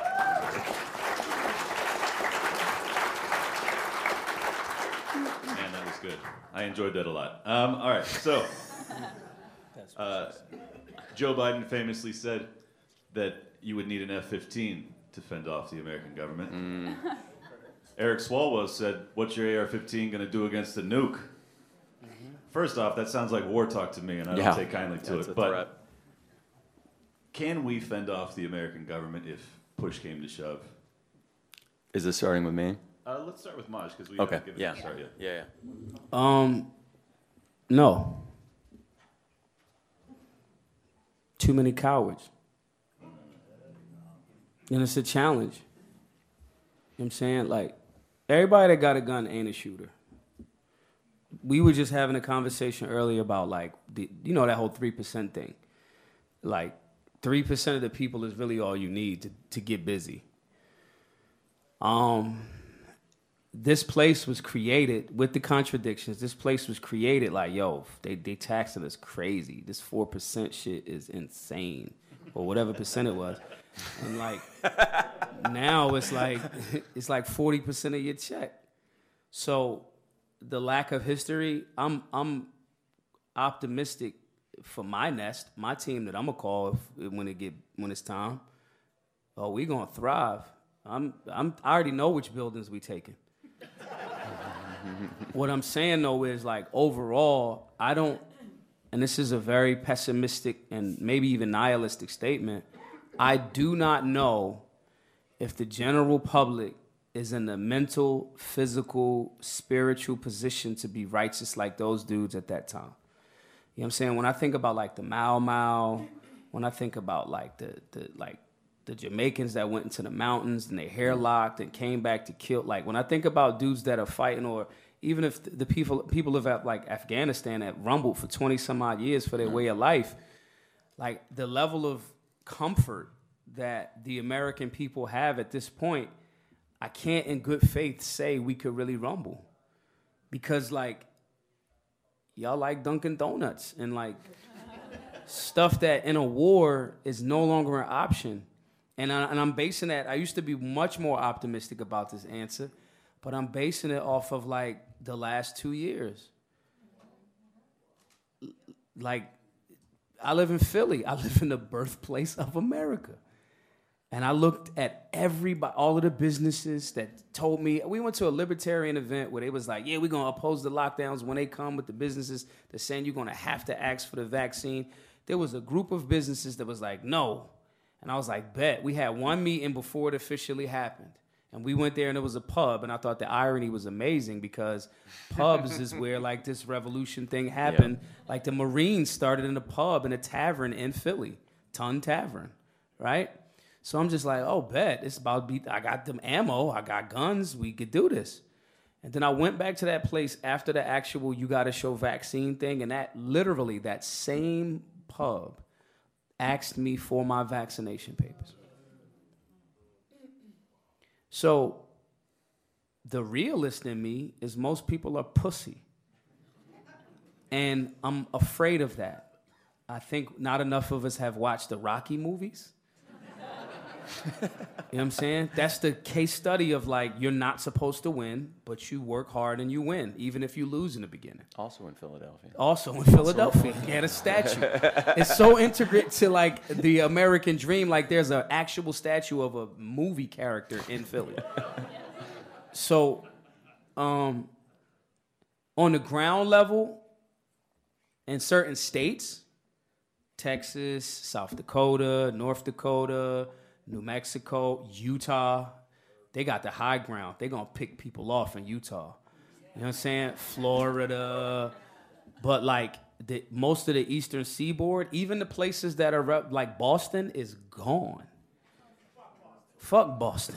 You know what I'm saying? Like, and it's messed up because that's like, but so again, I'm kind of like, that's what an AR was made, and, like, it's there now. So, like, I want to say no because I don't see enough heart, and I'm afraid, and I am very careful with my words. I'm a wordsmith. I am afraid.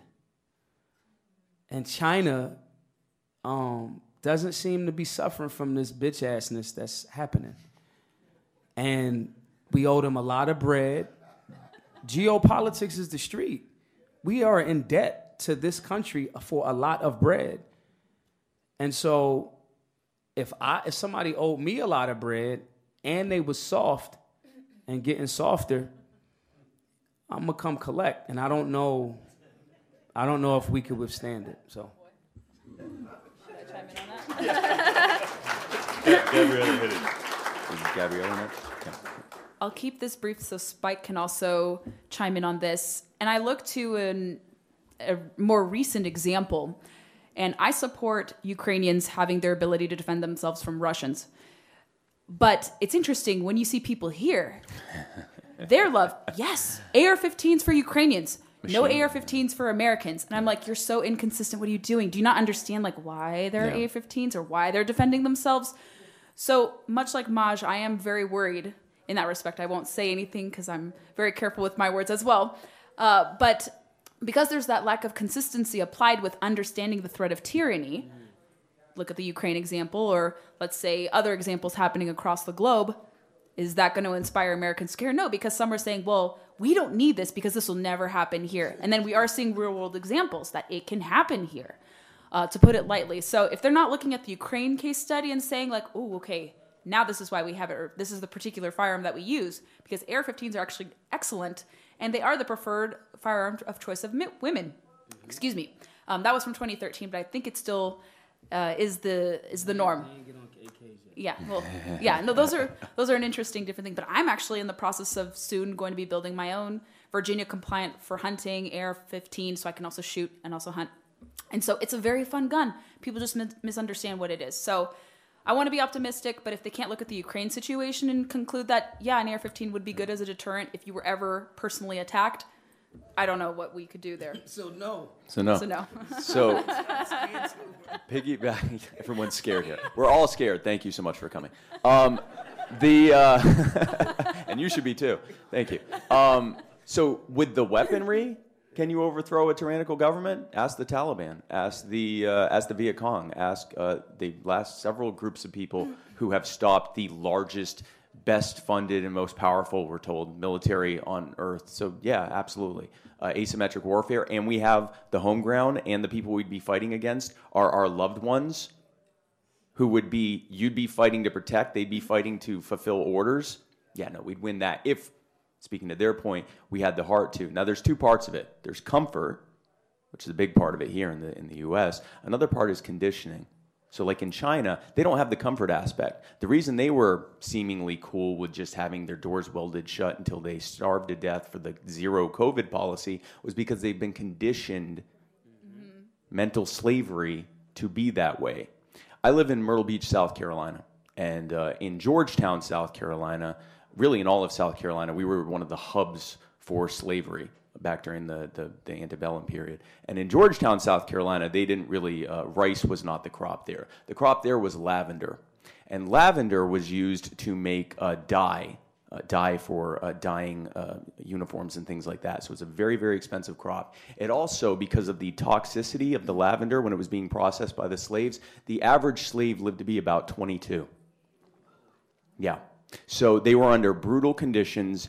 And it was not like you just died. It was like neurological symptoms. You lose feelings in your hands. So they suffered very short and very brutal lives. Now, I know what you're thinking. If only they had guns, right? They had guns. They outnumbered the white population something like 20-1, and most of them had guns. They were given guns to fight off, to shoot away the pest birds, the crows and so forth. And what they were told is if you are successfully able to kill a crow, you don't just have to eat the byproduct of the pigs and cows and chickens we give you, the bones and the snouts and the feet and so forth. You can actually get the whole crow. And so you had a population of people who were being brutalized in a way that I'm not sure an entire population was ever treated that poorly for that long in the United States anywhere else ever in our history.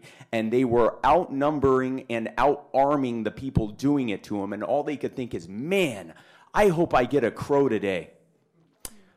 If you are conditioned to believe that what you are subjected to is the norm and that it's for your own good, it is amazing what you can get people to believe. And many of you are probably thinking, wow, I would never believe that. How many of you have back the blue stickers? How many of you have shirts or hats to celebrate politicians whose administrations implemented the lockdowns? Free yourself from mental slavery, and the guns will be just the tool that you can use to actually fight against tyranny.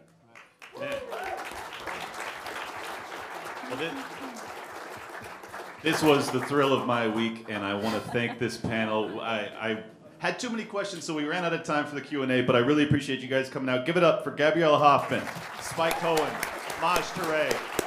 Thank you for showing up. Thank you. I hope you guys enjoyed that as much as I did. Thank you to Freedom Fest for having me out, and thank you to all those panelists for joining me in that event. I think it was highly valuable and highly entertaining on top of that. As always, I want to thank the people that leave 5-star reviews on Apple Podcasts and everywhere. I know you guys leave them elsewhere too, but I only get reports from Apple Podcasts. So these are the reviews I'm going to read. It's been a while since I've done it. If you can't afford to support my work over at libertylockdown.locals.com, well, then an easy way to help me out with the algorithms is to go to Apple Podcasts and leave a 5-star review. It really helps get me affiliated with, say, Ron Paul's Liberty Report or Tom Woods or Dave Smith with Part of the Problem, so that when people are checking their shows out, it will recommend my show to them. I am already coming up in that search with those guys, and it's a huge help. So please continue to leave those 5-star reviews. Here we go. We got Sharkface Killer says, wake up, great information and very eye-opening, 5 stars. Thank you very much, Sharkface Killer. We got Native Techaskin says, eye-opening, thanks for explaining what's really going on in our financial markets in a manner that even a simpleton like me understands what is looming. I get it now. Thank you. You're welcome. 5 stars. We got a 2-star review from a random guy on the internet that says, credibility. I question it solely because you thought it was a good idea to interview Jack Murphy of all people. He is not a good guy. Why would I listen to anything he has to say? Well, you didn't have to listen to what he had to say because you could have shut off the fucking episode, you doofus. And for the record, I think Jack has some interesting ideas, and I don't care your beef with him otherwise. I don't give a shit. I'm going to interview fucking socialists and Marxists and all sorts of people. So if you just expect me to interview purely libertarian, principled, perfect human beings, pretty sure they don't exist. So get used to it. Weirdos. Someone also leaves a 4-star review. Even Evan Stevoid says, Hector Roos. Hector Roos is a moron. Well, I'm sorry, Hector, my friend. He says, DeSantis is far from perfect, but Hector Roos is in dreamland. Life doesn't work in a dreamland. Well, okay, Evan, maybe leave me 5 stars anyways, because you shouldn't be punishing me just because you didn't like my guest. It's a very weird thing to do. Moving on, 5 stars. Krishnamurti Entropy says, Judge Knapp, if Judge Andrew Napolitano is a regular, you're doing something right. Love your show and keep up the good work. I shall. Thank you to Judge Nat for joining me every Thursday. It's a blast. We got Midday Mike says 5 stars. Hells yeah, mentioned by the SPLC. Looks like we made it easy like a Sunday morning. That's right, Midday Mike. We sure did. Thank you, SPLC, for the marketing help. Appreciate you guys. Kill8364 says great show, 5 stars. We got No Town Anarchy says top notch. Liberty Lockdown is my absolute favorite podcast. I'm a new fan, but now diehard. Clint is an absolute beast. Much love, bro. Much love to you. If I could be your favorite podcast, that means the world to me. So I hope you actually hear this. This will obviously be audio only, so if you watch on video, you have no idea how appreciative I am of such a kind review. RKPA410 says 5 stars. Liberty, thanks for keeping us informed. As a working mom, it's hard to keep up with the madness. This is why I'm here, so that I can distill down the madness into something that's at least quasi-palatable. That's my goal, at least. And last but not least, we got ATL Born. It says, excellent podcast. Anyone who's tired of the left-right, same old talking points, this pod will give you a breath of fresh air. Extremely well done. 5 stars. Boom. Thank you, guys. We are up to 409 reviews on Apple Podcasts with an average rating of 4.8 out of 5. Means the world to me that you guys don't just listen, but you actually appreciate and enjoy my work enough to go and leave those 5-star reviews on Apple Podcasts and elsewhere. Anyways, I really, really appreciate the help. If you want to support the work, if you want to really get in there, go to libertylockdown.locals.com. I have exclusive content over there, including AMAs where you can come in on stream with me. And if you can't do that, just leave a 5-star review. You guys rock. I'll see you soon.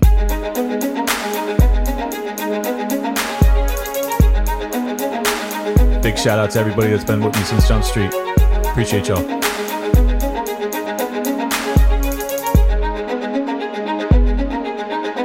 Welcome to Liberty Lockdown. Please scan your barcode. Your liberty ain't gone, but yeah, it's on hold. Where did it come from and where did it go? It requires a fight, not tweeting from your phone. Don't need a king, get him off the fucking throne. If you're riding with the thought, you've always got a home. The virus you're scared of will come and it'll go. The government knows this, don't get treated like a hoe. Like Nico and Shane, you're probably wondering what's happening. Scared Hollywood left these lyrical fapping in. A typo with Luke might bring them nooses. We all bite the bullet, I'm the king of the gooses. Freckles and Brit didn't know I could spit. Knew I was a patriot, but now I'm the shit.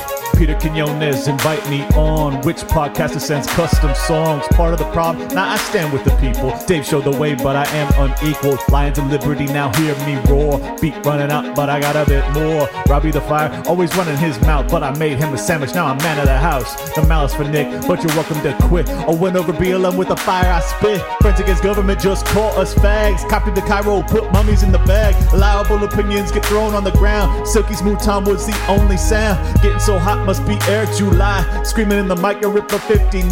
Maj Toure showed that black guns matter. Now all these lefties got crazy small bladders. None of us wanted war, but we're ready. You know I be bopping and rock steady. Liberty Lockdown, please scan your barcode. Your liberty ain't gone, but yeah, it's on hold. Where did it come from and where did it go? It requires a fight, not tweeting from your phone. Don't need a king, get him off the fucking throne. If you're riding with the thought, you've always got a home. The virus you're scared of will come and it'll go. The government knows this, don't get treated like a hoe.